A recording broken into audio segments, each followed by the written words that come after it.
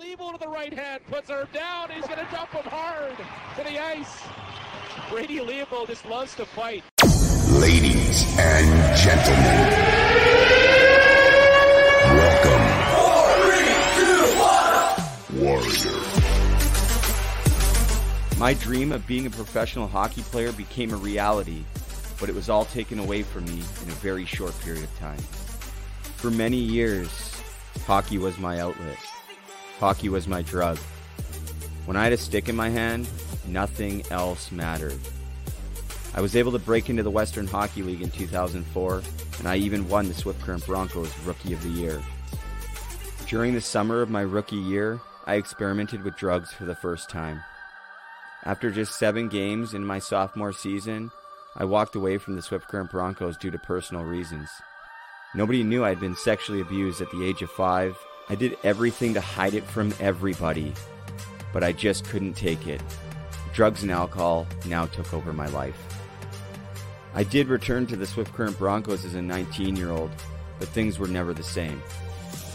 I was eventually traded to the Kelowna Rockets in my final year of junior, where I got to play on a line with the Dallas Stars captain, Jamie Benn, and one of my best friends, the extremely talented Colin Long.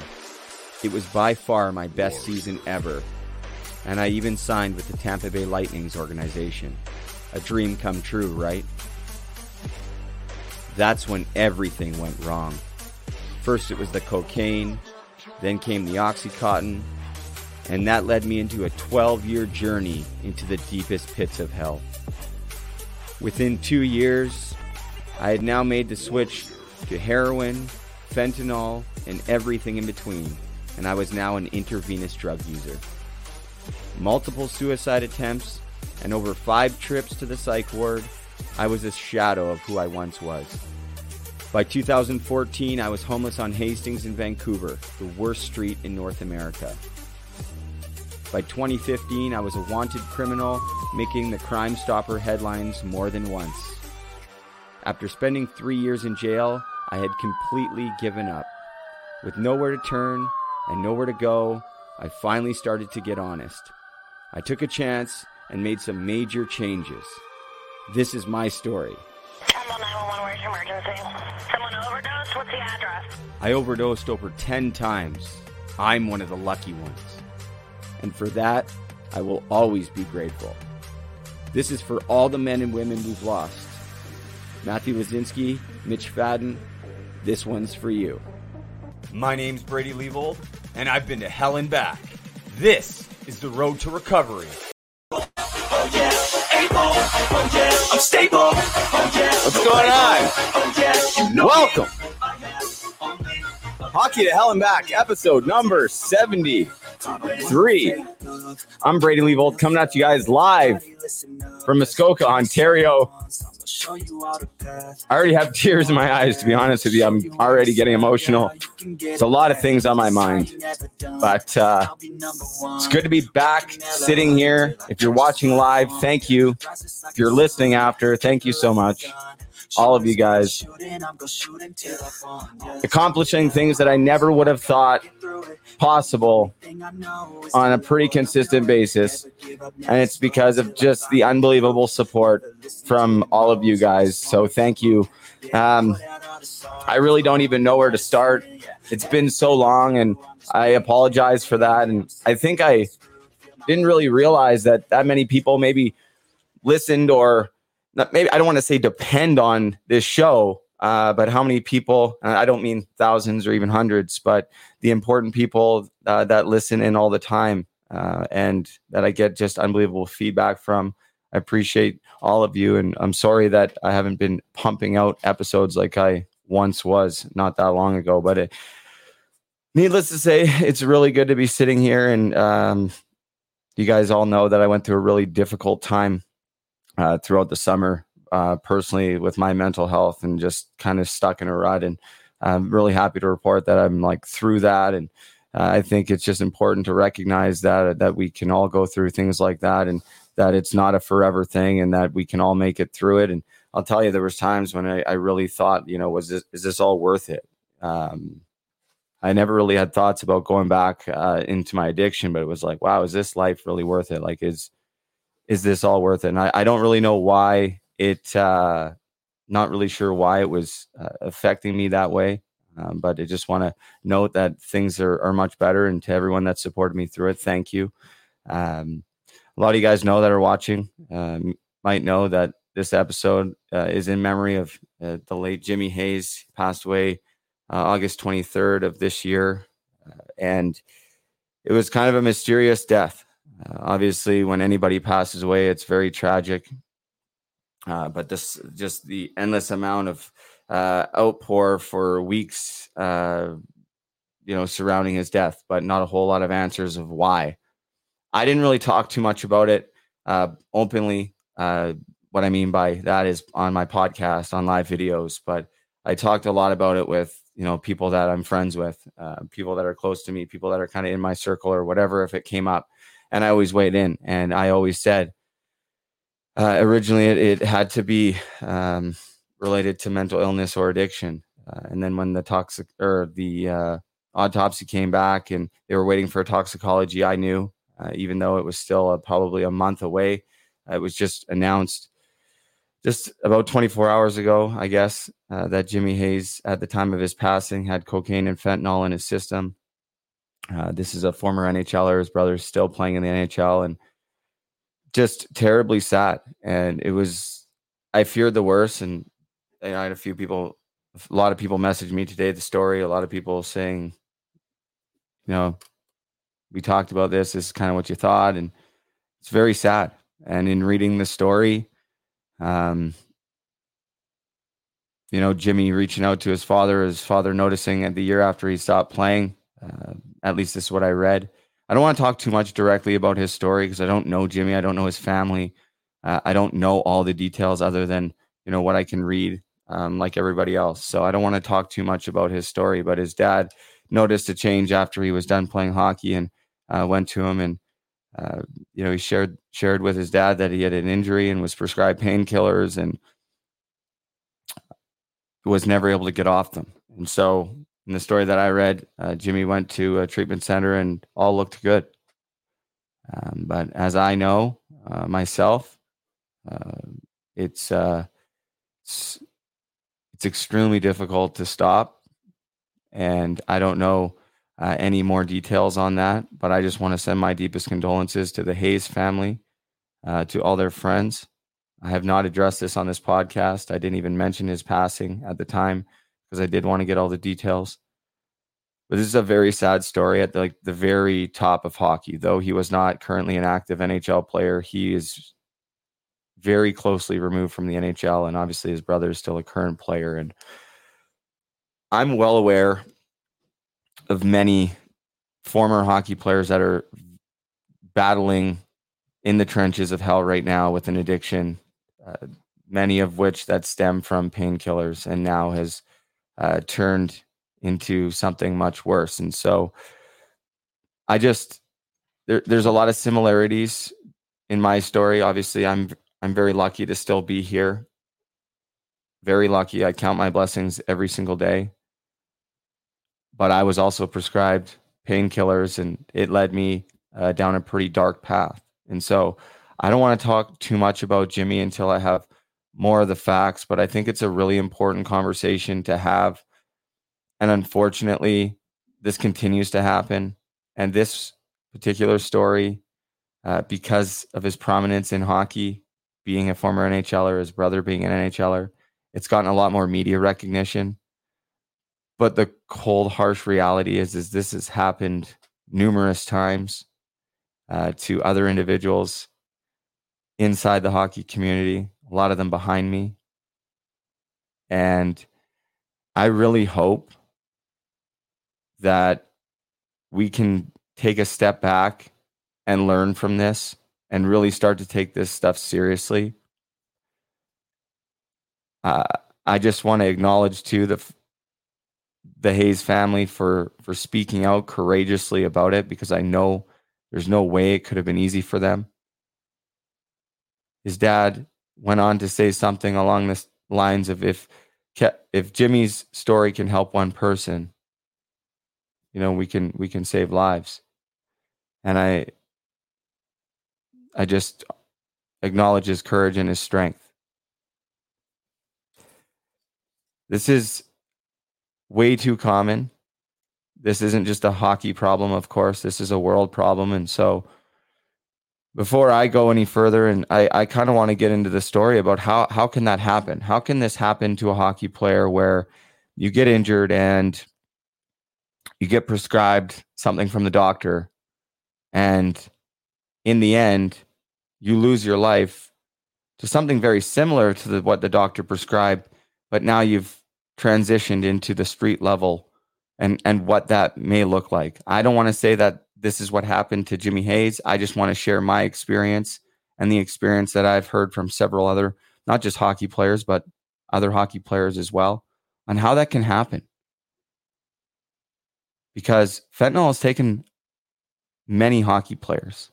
And if we want to start talking about the numbers outside the hockey community, it's absolutely disgusting. And I don't get into politics or COVID or anything like that on this show. I really try not to, outside of those closest to me, because I know it just starts fights. But if we as a society really want to take a step back and look at what's going on in this world, the numbers are incredibly, like, just mind-blowing. I don't even know the words. I was sitting at Matt's, which I'm going to get to later on, but a couple weeks ago, after the game where I, got kicked out in warm-up, and we were watching the news, and I saw, I'll try to bring it up the picture on my phone as I go, but I saw something on the news that said, overdose deaths have risen 78% since 2020, like in a 365 period. And if you look at the numbers from 2020, that's really scary. Then you start to include the numbers of suicides in there as well. And to me, we need to start focusing on more than just this pandemic, because it's created a whole other pandemic. And I'm not so sure that we've seen even the tip of it yet. So I just want to encourage everybody out there to have the hard conversations with your kids. I'm going to share stories about my life as I got older. And I think there's something to be said about that. I think we need to be able to support those who are struggling. We need to be able to meet them regardless of where they're at in life, how old they are, or whatever. But to me, on the preventative side, starting to educate our kids and telling them and sharing with them, and in a sense, scaring them, but being real with them, not trying to cover all this stuff up, because this is the real world. And this stuff affects us all, whether we like it or not. Maybe not directly, but there's a pretty damn good chance that all of us have somebody in our lives that we love and care about that is battling either a mental illness or addiction, and or both, at this very second. We're losing people every second to the disease of mental illness and addiction. And it's not talked about enough. It's simply not talked about enough. There's tons of awareness campaigns on. I'm guilty myself. Puck Support, when I first started it, the idea was to really support people. It's in the name. Let's support people. Obviously, I'm trying to battle my own mental illness sometimes, and I'm not quite where I wanted to be with Puck Support. But I'll tell you, the vision kind of got skewed. And I'm happy to report that we've all kind of met and kind of agreed that, hey, let's get back to where this needs to be. Of course, awareness campaigns are great. We want to be able to get out there and educate. That's a very important piece. But where are people getting the support when they do need help? That's the question, because not a lot of people know. And with no disrespect to general practitioners, because there's amazing doctors out there. I've had some. But for the most part, they're just simply not trained in these areas. And the way that our system is here in Canada, and I'm pretty sure it's, maybe even worse in the States or similar, it is nowhere near where it needs to be when people need help. People are in a crisis. They get treated like they're crazy. They get judged. I've been there. It's extremely discouraging. It makes you never want to reach out for help again. You know, you get thrown in a padded room or a psych ward or a rehab, and if you can even get into a rehab. Anyways, I'll fast forward into just a story about like how does this happen? Like how does somebody that's on the outside that looks so good playing hockey or essentially, you know, living out their dreams, how does this happen? How does all this happen, get tangled from an injury, from a doctor giving a player something that maybe he knows what it is, or she, I should say, he or she knows, maybe he or she doesn't.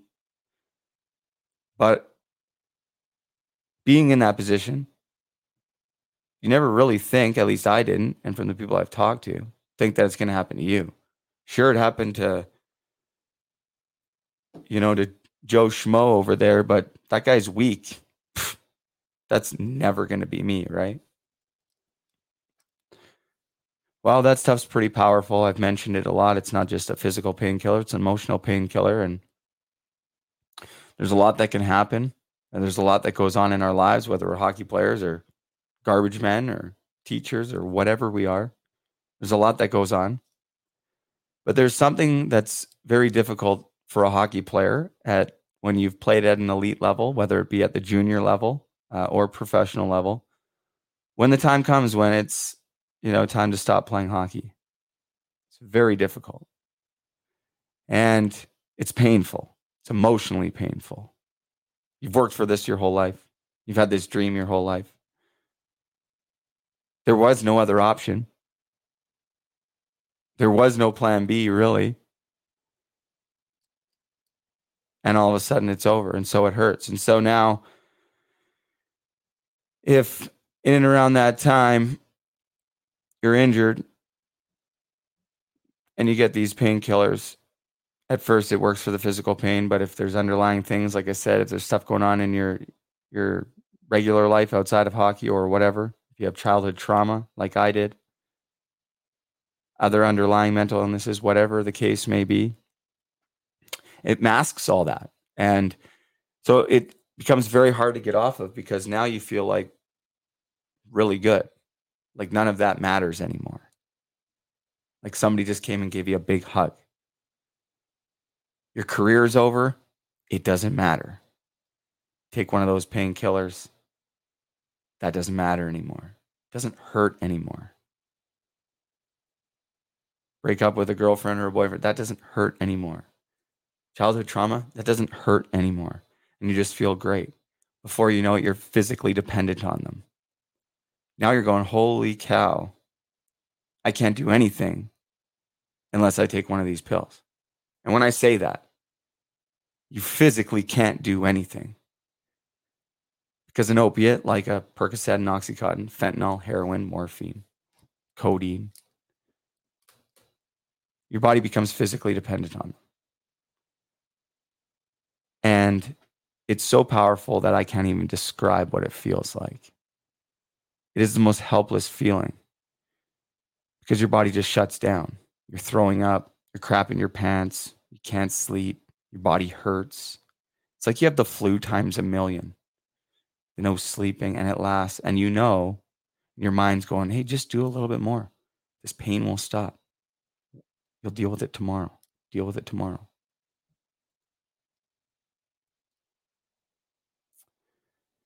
And it's a very hard cycle to break. And to get off it, it hurts. I've done it so many times, so many different ways, with other drugs or medications to help. Cold turkey, detoxes, jail, homeless, you name it. It hurts.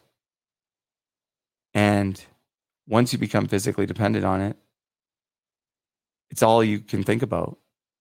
Because without it, your whole life comes crumbling down. Doesn't matter if you have kids. Doesn't matter if you play hockey for a living. Doesn't matter if you love your family. None of that matters because your body's saying, no, you can't. And pretty soon it just becomes a cycle that is virtually impossible to break. In my case, my dad intervened, went to the doctor with me, and I was cut off my prescription. So, my dad not really knowing, he thought that's helping, right? Taking them away. Now, where's he going to get them? Doctor was like, yeah, this is insane. This is way too many. I was doctor hopping. I kind of got caught up in it.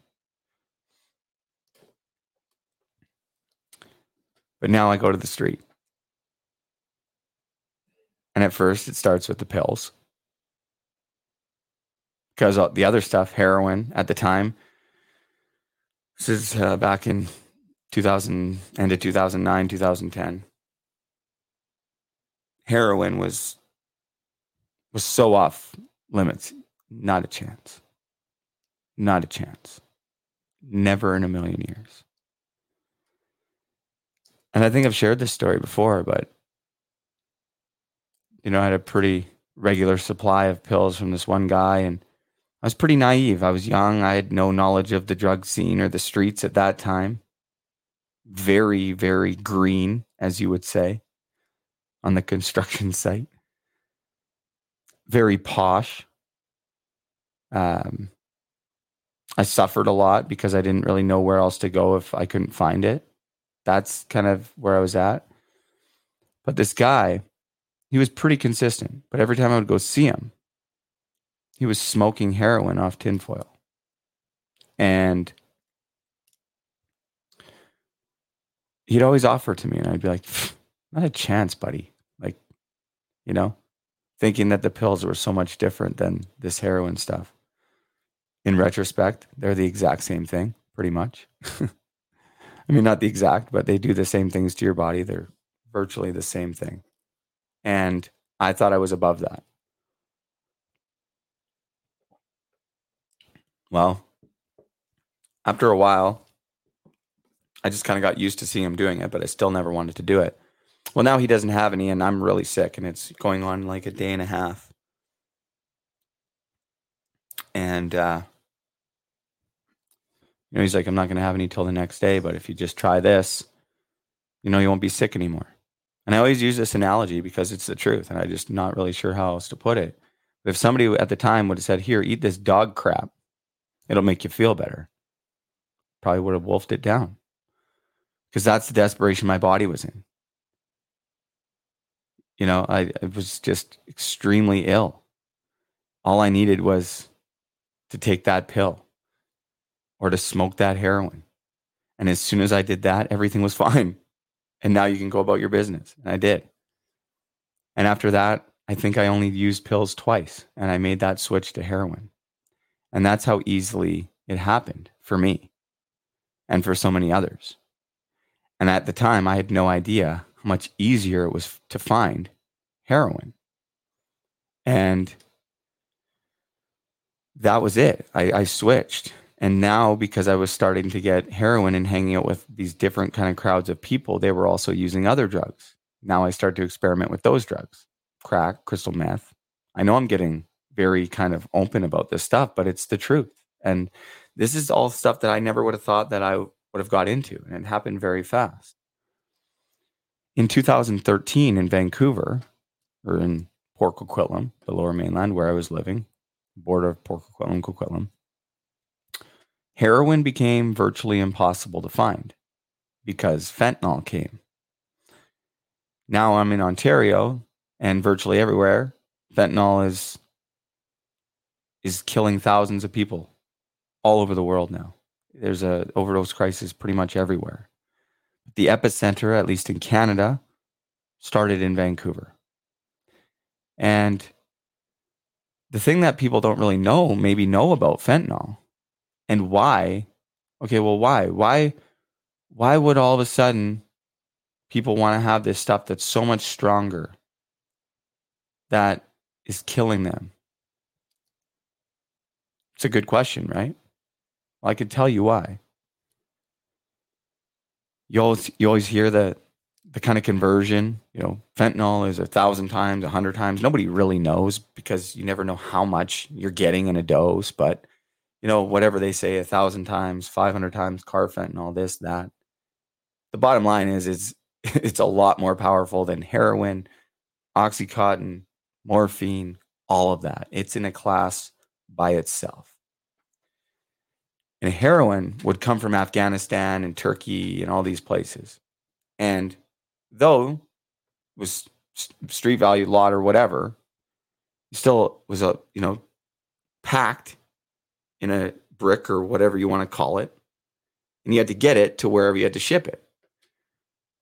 But with fentanyl, you could take just a sliver of that, like 1,000th of that.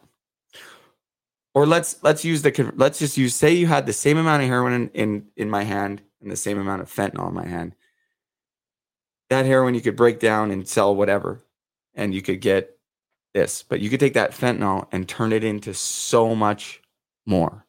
And not only that, the thing that people don't talk about is, so now to ship it, and people are making it in labs because it's synthetic, which is extremely dangerous. They're also making fake benzodiazepines. But the other thing that people don't talk about with fentanyl is the half-life. How long does it last? And this is where it really started to get people. Is with the other opiates that I was talking about before fentanyl. They lasted for 8 to 12 hours. You could take your dose or whatever your kind of tolerance was, and you wouldn't feel withdrawals. You wouldn't feel sick for 8 to 12 hours, whatever, depending on your metabolism. Fentanyl, 30 minutes to 45 minutes. So now, instead of using, maybe once or twice, maybe 2 to 3 times a day just to maintain, now you're having to use 10 times a day in some cases just to maintain, because it doesn't last as long. So not just that, now you're having to do it more often. And every time you're doing it is so much stronger that it's like playing Russian roulette. But as an addict, I knew that. And the power of addiction is so strong that in multiple cases where I watched people overdose, in some cases lose their life, in some cases they made it, in many cases I administered Narcan myself, gave CPR myself. I can't tell you guys how many overdoses I have seen with my eyes.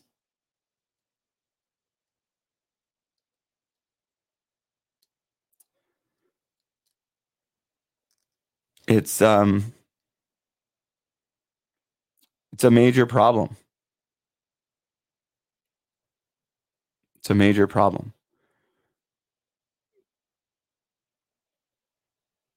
I'm sorry I had to pause. I'm just sitting there thinking, when I sit there and I think about it, the friends that I've, especially when I was on the street, people would watch people die. And a lot of the times, other people around that maybe weren't close to them or whatever, they were more concerned about where that individual actually got the stuff that actually made them overdose. Because in the addict's mind, we're stronger than that other person. Always playing on that ledge. We want the strongest stuff because it's never going to happen to us. At least that was my experience, and the experience that I saw in hell on Hastings Street in Vancouver, where, in my opinion, I've been in a lot of places. There's no other place like it, at least in North America. That's the power of addiction. There's so many elements to it. And there's so many elements to our lives. And we all are really battling to get through the days. At least I am. How many people, if you're watching this live or listening to this, are really waking up every single day full of life, just so excited, so happy, everything's great, very curious? If you're watching live, throw in the comments. Like, I mean, I think we're all battling. So when an individual finds something like that, at least in my case, with the underlying childhood trauma, the loss of the hockey, the loss of my kid, I mean, there's a lot of stuff going on. So I could go into this so much. But that's how it happens. It happens so quick. And all of a sudden, you know, my drug habit when it switched from the heroin to the fentanyl, now because I mentioned you get to use more, was buying more, you know. And at the time, like I said, it was posh. My dad was giving me a lot of money. When that all ran out, when all my bridges were burned, when I burned all the bridges down, which some of the friendships and relationships that I've cherished for a long time in my life may never be mended because some of the stuff that I've done, it's the power of addiction, not making excuses. But when all those bridges were burned, I slowly started to get into whatever I had to do to maintain that. Because the fear of going through withdrawal, it ran my life. And that's the life of an addict. And so I wanted to share that with everybody out there. And recently I've been having, I've been really enjoying speaking on Zoom to different minor hockey teams, associations. I mentioned in the one podcast, I was talking to Pembina Valley. I always say Pembina. Then somebody said Pembina, and now it's hard for me to say Pembina Valley.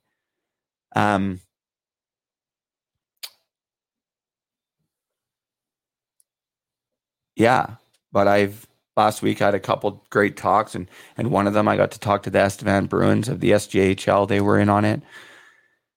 And just, you know, sharing some of these stories about my experiences and some of the stories of others. Because this is way too common. This is way too common. My vision, my focus right now is on the hockey community. But if you ask me what my 5-10 year plan is, it's to branch way beyond the hockey community, because this is a problem that affects all of us. But the things that I really know the most are hockey, lived experience through mental illness and addiction. I really think that that's what I know. At least that's how have I spent my time in my life. And that's the things that I've lived through. And that's that. And I want to be able to expand it outside the hockey community. But first things first, because I think there's a great need for it. The feedback, the people that have sent messages, that have sat through those Zoom calls. It's been very alarming, to be honest. It's scary, but great that there are kids out there, and even some of the parents that were listening that have been reaching out and just kind of saying, hey, you know, like, we're battling something similar in our family, and to know that, you know, we're not alone or whatever. I don't want to go into too much detail because everything that comes in my inbox is private. But I always wonder, it's like, out of, you know, 4 of these Zoom calls, let's say, I've had about 15 to 17, I would guess, messages, primarily from the young athletes, the young hockey players, ranging from 14 to 18. And I always wonder, it's like, how many of them wanted to reach out but didn't feel comfortable? How many of them are really struggling? Because the stats are pretty high. They've gone up. You know, you can read them at different places. 1 in 4, 1 in 5. 1 in 4, roughly 1 in 5, let's say, on a little bit of a lower end, 1 in 5 will struggle or battle mental illness or addiction, and in some cases both. That's a pretty high number, right? Pretty high number. Shout out Cole Zahn's watching. He made a lot of that happen last week. Thank you, Cole. I appreciate you. I appreciate the opportunity. It's a lot of fine tuning. That's my passion. Is honestly, it's not just my story. It's sharing the stories of others. I believe the miners are watching right now. I got a message from Haley.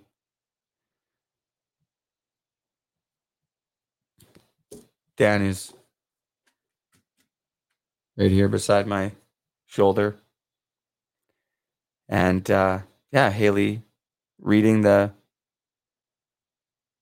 story today and just the similarities. And it's not just Jimmy Hayes. It's not just Daniel Miner. It's not just Matthew Lazinski. It's not just Mitch Fadden. It's not just Jack and Nick Savage. It's not just Jeremy Domish. It's not just Dave Gove. Like, when I say this, it's like, how is this happening? How is this happening? We have this beautiful game, and the time and the energy and really the beauty that comes out of hockey, regardless of what level you make it to, right? Like if you're afforded the opportunity to play minor hockey as a kid, isn't that such a gift? I always say this to the kids. If I'm always on the ice, thank your parents. Do you know how many kids don't get a chance? It really woke me up when I was in jail, when I met people that couldn't read, couldn't write, didn't have food in their fridge growing up. You know? And sure, some things happened to me when I was a kid, but I met people that had a lot worse things happen to me. My dad worked his ass off so I could play hockey. And I worked my ass off trying to escape my problems to get pretty good at hockey. But at the end of the day, this game, the things that it teaches us, the life lessons right from day one, teamwork, commitment, hard work, simply being rewarded for your hard work and effort and all of that. Where are we missing this? How can we plug this in to get kids better suited to move forward in their lives, not just in hockey?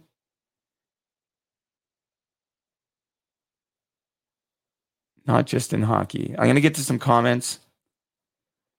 I haven't had a chance to look at them. Dean Smeal, what's up, buddy? Your top bunk. Lots of love for you guys out there. My guy, David Carlson, what's up, my man? Jason Porter, welcome back. You need to take time for yourself first. Pod comes second, buddy.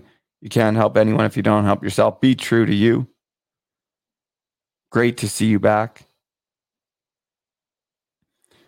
I made this and I don't even have it up. What do you guys think of the new, if you're watching, what do you think of the new bottom banner?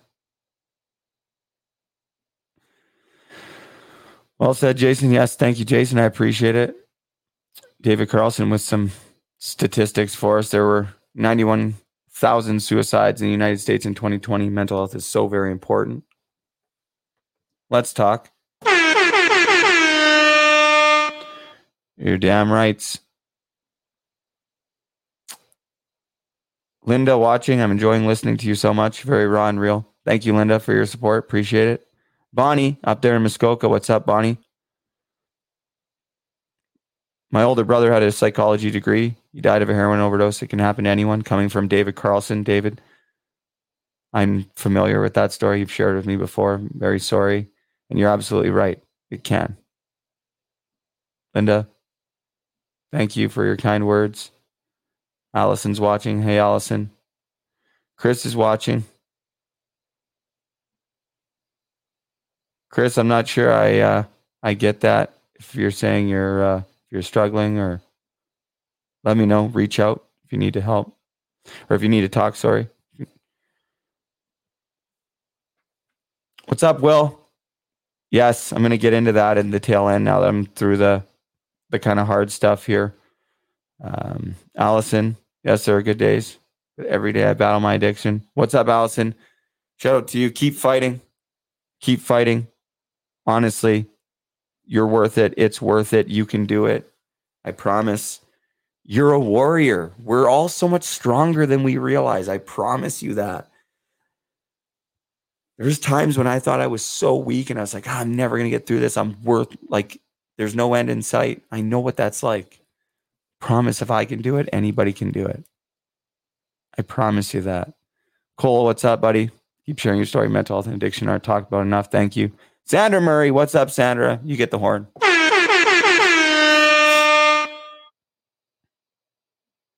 Getting some support in the chat there too, Allison, from Sandra. I like to see that. Sandra, thank you. We appreciate you. Michael, watching. Keep it going, brother. My guy, Brody, watching as well. Just getting through the final comments. I'm going to move on here.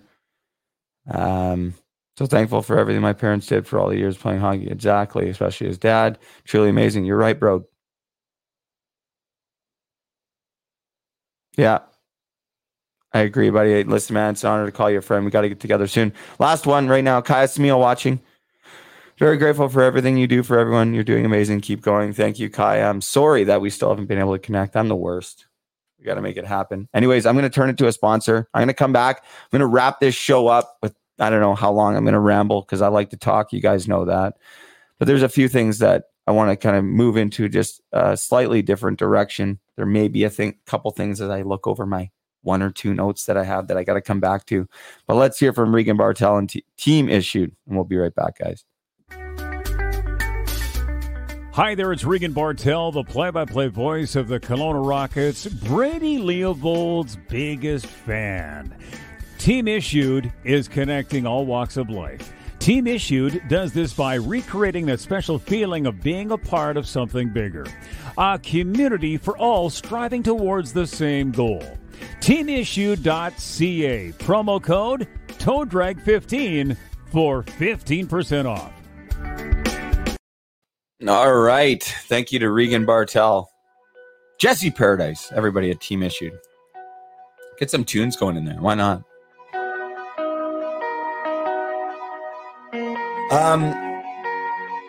Yeah.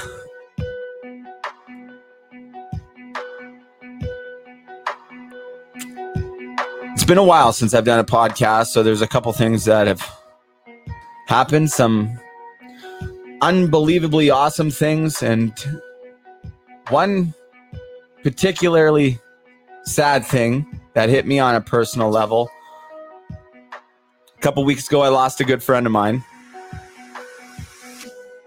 He lost his battle with mental illness. Rob McDougall.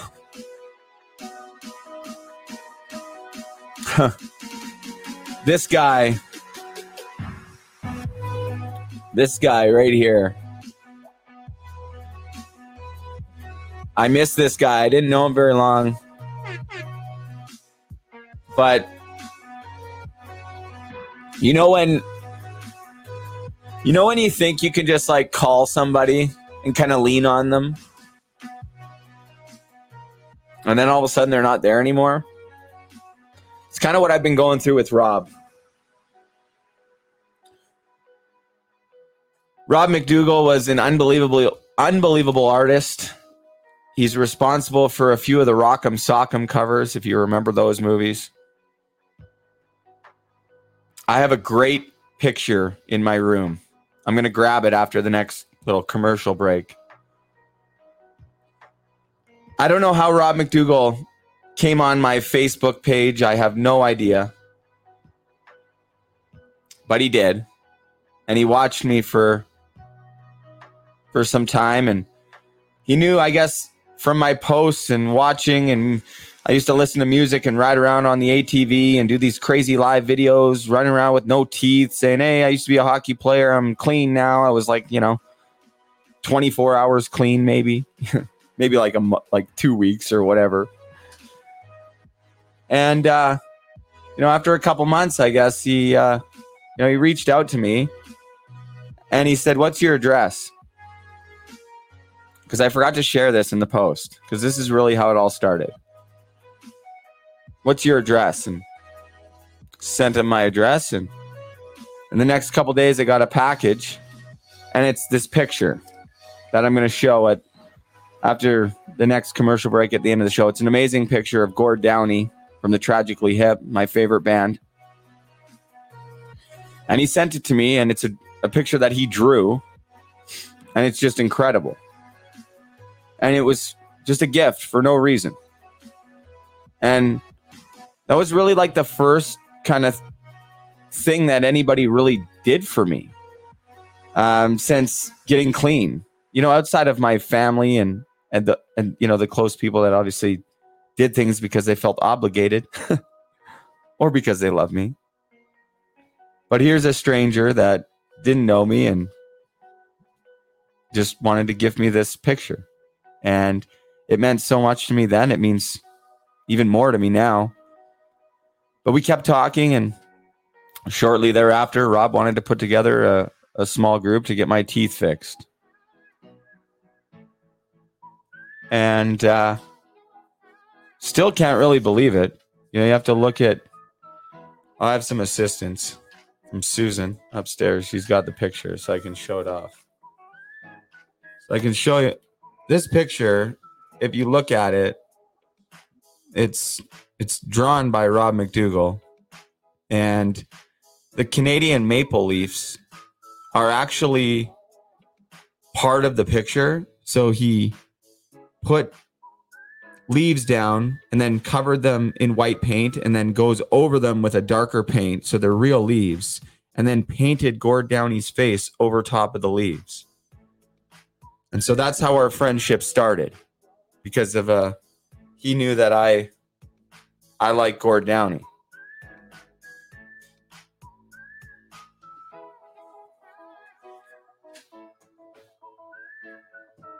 And I made several trips down to Rob's house.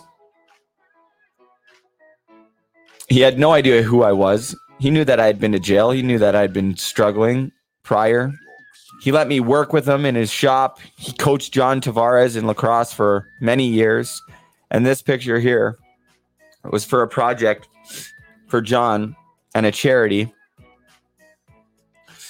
And, he brought me into his house, and I had to go to the dentist down there 7 times. He gave me the option. He said, "Brady, I want to get your teeth fixed. You can either find a dentist up there in Muskoka, and we'll get it all squared away. We'll pay for it, whatever.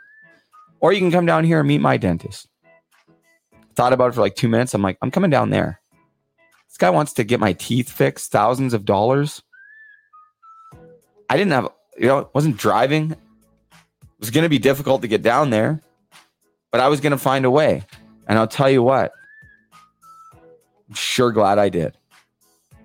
The time that I spent with Rob is time that I will value, and it made me a better person. I didn't really know what was going on with Rob. I knew that he had something going on. But he shared with me some private stuff. He shared with me a lot of stories about his life. Shared with me a lot of his art and the great people that he got to work with.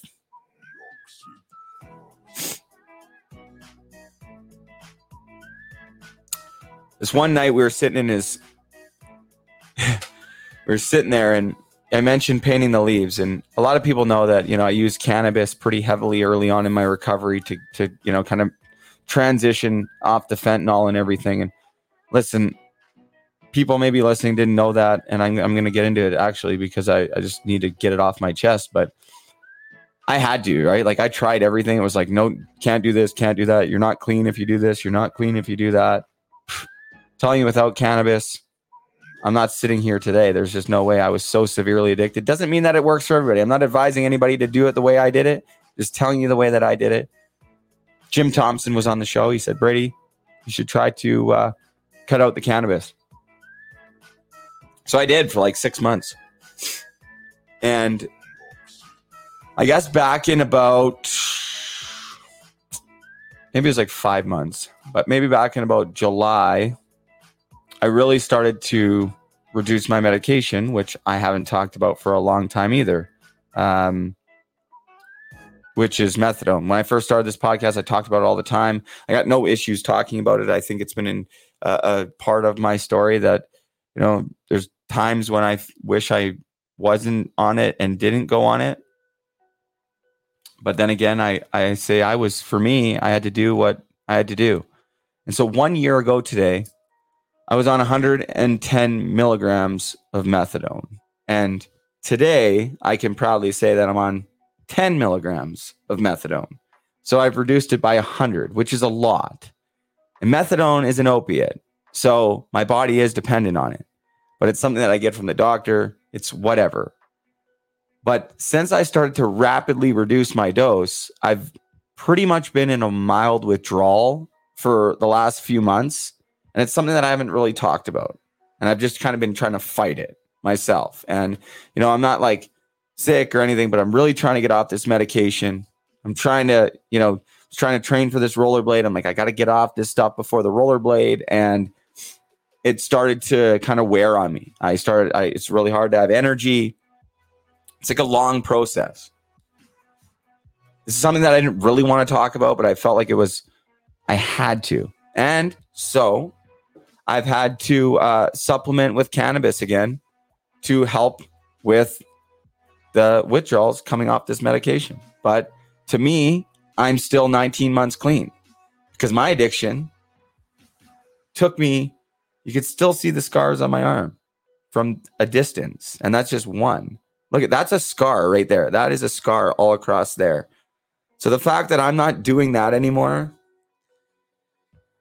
you know, I have to supplement to take the edge off. I don't take any pharmaceuticals. If you do, that's great. I think everybody has something that works for them. But what is working for me, I have not used fentanyl or hard drugs or anything like that in 19 months. And excuse my language, but I'm fucking proud of myself for that. So people can judge me if they say, oh, you used methadone for this last 19 months. You used weed or cannabis, whatever you want to call it. Fine. I don't care. I see your point. I get it. But I also tried it that way for years and years and years and failed. And here I am, and I've rapidly reduced it, and I'm almost off it. And telling you, it sucks this last couple months. I don't feel great, but I know I can get through it. And, you know, I felt like I needed to share that because whatever, you know, I'm not the picture perfect AANA recovery. If that's the way that people do, I'm fully supportive of it. Obviously, I wish that, you know, I could just be completely, what's the word? Straight edge. I really do. And I'm working towards that. I am working towards that. But for once in my life, I've been able to commit to a process instead of trying to do it all in one day. And that's why, to me, I've been even just a little bit successful. But going back to Rob McDougall filters back into the cannabis. So when I was staying at his house, like a year ago, you know, I went down there first, like September 30th. Well, I would go in his backyard and I would smoke because I was still fighting the urges of my addiction to all the other stuff. He was totally cool with it. And in fact, he was doing a painting of Bob Marley, kind of similar to the Gord Downie one, where he had the leaves and he was going to paint over the leaves, except they weren't Canadian maple leaves. They were marijuana leaves. So he's like, I got a job for you. I think you're going to like this one. Pulls out this bag of leaves. He's like, spread these leaves out, get this white paint. I think he paid me like $150. It took me like 15 minutes. I'm like, I can't take this money. I'm just grateful to be in your house. He's like, nope, you deserved it. He's like, that painting's going to make me, I'm not even sure if it ever got done. But the original, I painted over. He let me do it. He's like, you're going to like this. But I did stop. For months, and I felt amazing. I felt incredible. then I realized that I needed to get off it for the rollerblade, and I started to not feel so good while I was coming off it, and I needed something. So I did what I had to do. I don't even want to look at the comments coming in because who knows what people are going to say. You deserve the buzzer. Susan from upstairs. So anyways, you guys, that's me, man. Like, I am who I am. You can take it or leave it. I'm never going to be perfect. I'm not striving to be perfect. I'm just striving to be better than I was yesterday. And I'll tell you, I'm fucking way better, excuse my language, kid show, as Dave Portnoy would say from Barstool. Kid show. Fuck, kid show. Yeah. I don't know. I lost track of what I was saying. So now, let's wrap up this show. I'm going to share with you guys a few things. Thank you for listening to me ramble. I had some feedback like, hey, we like it when it's you and you just kind of ramble and whatever. Maybe people are just lying to me. I have no idea. But if you hated this, tell me you hated it, please, so I never have to do it again. We've got some guests lined up. We're going to get fired that up. But I felt like I needed to share this stuff about addiction just with the Jimmy Hayes story. And I'm not saying that my story relates to his, or I know what's going on or what went on in his family or his life. I have no idea. But all I know is that a life was lost, and that the facts is that he was struggling with an addiction that stemmed from an injury, at least from the reports. And after that injury was healed and he no longer needed them, he battled to get off them and eventually moved to something that took his life. And it's happened way too many times. So I needed to talk about it. And I think we all need to just wake up that this can happen to anybody. If you're a parent, unfortunately, this can happen. Addiction, mental illness, whatever, all of it, it can happen to all of us. It can happen to your kid. I hope it doesn't. I pray every single day that it doesn't happen to anybody. It's horrible. But it can happen. And I think some of it can be prevented. Things can be put in place ahead of time to educate, to prevent, and then also to offer support. So have these conversations with your loved ones, with your kids. Honestly, I think earlier the better. Be a good judge. You know where your kids are at. But don't be shy. Talk to them about it. Let them in on what's going on so that when it comes to time that they don't have to figure it out on their own and they're not left making that choice that may alter their life or inevitably end their life because they just were trying to fit in or trying to have fun, or they were hiding from trauma like I was. Whatever it is. I feel way better now that I told you guys that. If you never want to listen to my show again, you want to call me this, that, go ahead. I don't care. I am who I am. I'm proud of who I'm at, where I'm at today.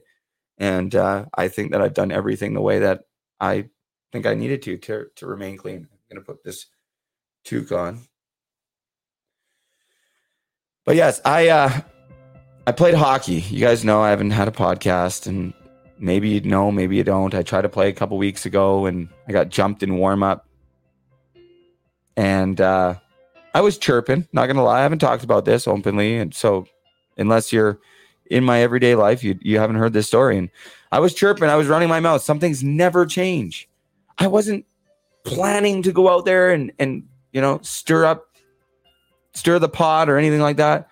But I'll tell you, I got my gear on. It had been like 10 years. I got my gear on, and I'm walking out the tunnel for warm up, and the tunes are blaring. They got the double bubble gum on the table. Guys are fired up. There's fans in the stands. They got a smoke machine. I'm like, okay, let's go. And I hit that ice. I don't know what happened. I have no idea what happened, but it was like a flashback to 2012, my last time I played a pro game, and chirping and warm up. I mean, I don't think I warranted somebody coming over the red line, dropping their gloves and jumping me, but yeah, I was running my mouth. But I ended up breaking the guy's nose. He tried to kick me in the face. It was really crazy. His skate grazed my eye. Then I picked him up, slammed him down again. After I confronted him in the tunnel. I had some choice words for him. He ends up sending me a message, apologizing. Said he didn't mean to kick me in the face. There was a reaction and whatever. I was like, okay, thanks for the message. He's like, you broke my nose. He's like, but I got respect for your story. I read your story and I said, hey man, thanks. I appreciate it. It was squash. It's over. He got suspended for 10 games. I got suspended for 1. They gave me credit for that game played, even though I didn't play. So I went all the way up there, which is like a 5-hour drive from where I'm at. Didn't even get to play. Got suspended. Didn't get to play the next night, so I had to drive home without playing. Didn't play last weekend. Drove this weekend. My dad suggested that I tie string between my gloves, like mittens, to keep my gloves on so I don't fight. I didn't have to do that. I made it out of warm-up. I almost scored my first shift. I was so slow. I used to be fast. I was so slow. I honestly almost scored my first shift. Got a couple penalties, 4 minutes of penalties. Got an assist. I scored at the end. The ref blew the whistle when he shouldn't have. He wasn't in the right position. The goalie was standing up. The puck was in between his feet. I poked it in, and the ref lost sight of it because he was in the corner, not behind, looking. Don't get me started. Regardless, it was a success. I felt horrible. Everyone was being nice. You can't tell it was 10 years. Man, I was so slow. I got to work on the foot speed, but that's okay. But listen, these guys recognized the fact that I hadn't played in 8 years, that, I worked as hard as I could. They gave me the fireman helmet for player of the game. And I almost, I had tears in my eyes for so many reasons. And I said to them, guys, just thanks for letting me be a part of this, because there was a time in my life when I took hockey for granted, and I took all of this for granted. The friendships, the time in the dressing room, the competitiveness on the ice, the chirping, the fighting, all of it. I took it all for granted. And I didn't have that for a long time, and now it's back, and I'm just so grateful. Thank you for allowing me to be a part of your team. And I meant it with all my heart, and they're a great group of guys. Shout out Matt Thompson. Honest to God, it's tough to say who your best friend is. I mean, really, but he's right at the top of that list. For the amount of time I've known him, I mean, I think him and he probably knows more about me than any other guy in this world right now. If anything's going on, he knows what's up. So shout out to him for making it all happen. Staying at his house. I love seeing him, seeing his dogs, and spending time with him. And it was just a great weekend. It was a huge success just to get on the ice. And I did stop in at B Sharp Ottawa. Shout out to Joe and Colin. That's Joe sharpening my skates. Thank you, Joe. These guys have taken care of me. Shout out David Carlson for setting me up with these guys. I stopped in and saw Joe. And if you guys have watched the show, listened to the show, you heard me talking about them all summer, giving me wheels and set me up with True and all of that. So very, very grateful. I want to shout out Harper Schmidt. That's Daniel Miner's nephew down there in Lowbanks, Dunville, rocking his puck support stuff. Shout out Harper. Watches the show, but I think tonight's show might have been a little bit late. I am coming down there to see you guys. I got to get with Tom on the fishing boat, go catch some fish. I also had, 1 second. This past weekend, Stuart Smith, friend of mine out in Abbotsford, assistant fire chief in Abbotsford, played in a firefighters hockey tournament out there in the Lower Mainland. And we were able he was able to, contribute a couple puck support hoodies and stuff that we were able to send out and give as door prizes and just be a part of the tournament and give out some little brochures. These are the new brochures that are going out with all the new orders, puck support. And there'll be new ones after that too as well. But thank you to Stuart for the mental health firefighters hockey tournament, which was awesome. Very cool. Thank you, Stuart. And, I have to tell you guys about the fans, about the game. Oh my gosh. So when I used to play, I was like the most hated guy by the fans, by the other players, because I chirped everybody. Like I always did. I just crossed the line. I can't help it. I'm a bit of a, 9 or 10 screws loose. It was no different. Bubba, my coach is watching right now, I think. Keep up the good work, pal. I almost gave a heart attack. He's like, every time you're here, you're getting in trouble. You're getting me because I just won't shut up. Well, during the game, there was like, I don't know, 300-400 fans or whatever it was. Pretty good crowd for a senior game, not going to lie. I had this group of fans, including 3 elderly gentlemen over 70, all over me, chirping me. It was like the good old days of Moose Jaw versus the Swift Current Broncos in the Crush Can, where the entire crowd was going, leave old, leave old. It was hilarious. I'm like, some things just never change, do they?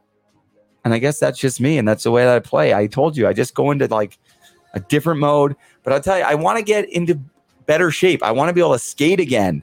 That used to be my game, and I can't skate. But that game inspired me to get back at it. If you used to play hockey, I don't care how old you are, if you used to play hockey and you haven't been on the ice for a while, get back out there. And if you suck at first, promise me you'll stick with it. Because it's still coming. I got a long ways to go, but I'm getting better, and it's starting to become fun. But when I first started this journey back to playing, COVID kind of ended it last year. It didn't happen, but I was trying to practice a couple times. I hated it. I was like, Matt, I'm never playing hockey again. I suck. I can't do this. I hate sucking. I'm slow, all this.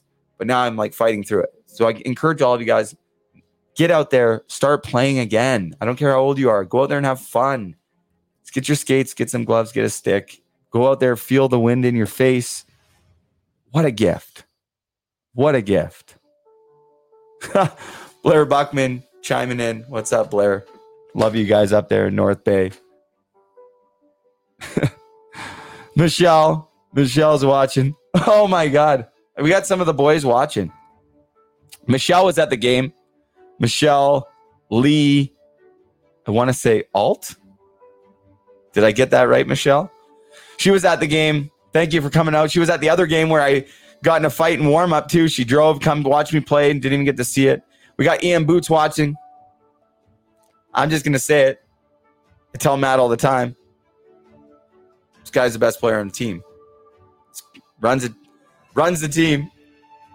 No offense to anybody else, but Bootsy, you're sick. Don't forget the coffee, bud. Good luck charm from your Stolly. Before the game, I dumped a coffee on Ian, on Bootsy, and it poured all over his back right before he went on the ice. My first game back, like total rookie move. Like, I'm like, oh my God, I barely know this guy. I just dumped coffee on him. Like, what the Not only did it get on him, it got on to the other guy beside him, his buddy, just a little bit. And so I'm like, I'm playing it cool. I'm like, yo, you guys, like, that's a good luck charm for you. Like, you're probably going to score and you're going to score. And Bootsy got our first one. And Stevie, the other guy, he ended up scoring later too. So they both got goals. So we're going to run with it. It was fun. Thank you to everyone for just, what a great opportunity to be back on the ice again. I'm so, so grateful for it. I missed it. Matt's watching too. What's up, Matt? Love you, buddy. Thanks for always having me. Thanks for everything you've done for me. You've done so much for me. I appreciate you. I love you. I value your friendship. Anyways, guys, that's it. I'm not sure when the next episode is. It'll be within a week or whatever. I got a list of people that I'm going to bring on the show. I just got to get them scheduled, get back at it. We got a lot of stuff going on. I'm also like working semi-full-time here in Muskoka doing some construction, trying to make some extra money. So that's taking up a lot of time too, obviously through the day. So trying to manage it. But we're going to do it all because I got a lot of great help, a lot of people that want to contribute to the cause of not just puck support, but just in my recovery in general. So many people are just so nice to me and supportive. And in turn, now that I'm in the position that I'm in, I can be that person for others as well. And that is probably the greatest gift of this entire recovery journey. There's something else I was going to say. Check out Puck Support, pucksupport.com. Pain is real. So is hope. Oh, it's this side. Rest in peace, Jimmy Hayes. He's on the toque. Never, ever be forgotten here at Puck Support. All of our stuff has an in memory of one of those that we've lost to mental illness or addiction. PuckSupport.com. Lots of stuff coming down the pipe. Follow us on social media at Puck Support if you want to follow me directly at Mental Health Hockey. I'm going to share some photos at the end from the House of Gemini Productions here in Muskoka. Check out my social media page, Puck Support social media page. Also, check out the Savage Patch Kids because that's really who owns this company. Anyways, guys, that's it for me. Thank you for watching live. If you're listening, subscribe, share with your friends. We'll see you guys next time. Be kind, stay grateful, and remember, have a great day if you so choose. Hockey to Hell and Back is brought to you by Performance Wellness. The collaboration between First Star Therapy and Mindframe brings a flexible, holistic program to athletes. The goal is to empower and enhance every athlete's well-being on and off the field of play through focus on intentful movement and mindful practices. You can contact them at consult@firststartherapy.com and team@mindframe.info. Plus, you can check them out on the web at firststartherapy.com and follow First Star on Instagram at firststar.therapy and at Mindframe on Twitter, plus Mindframe Fit on Instagram.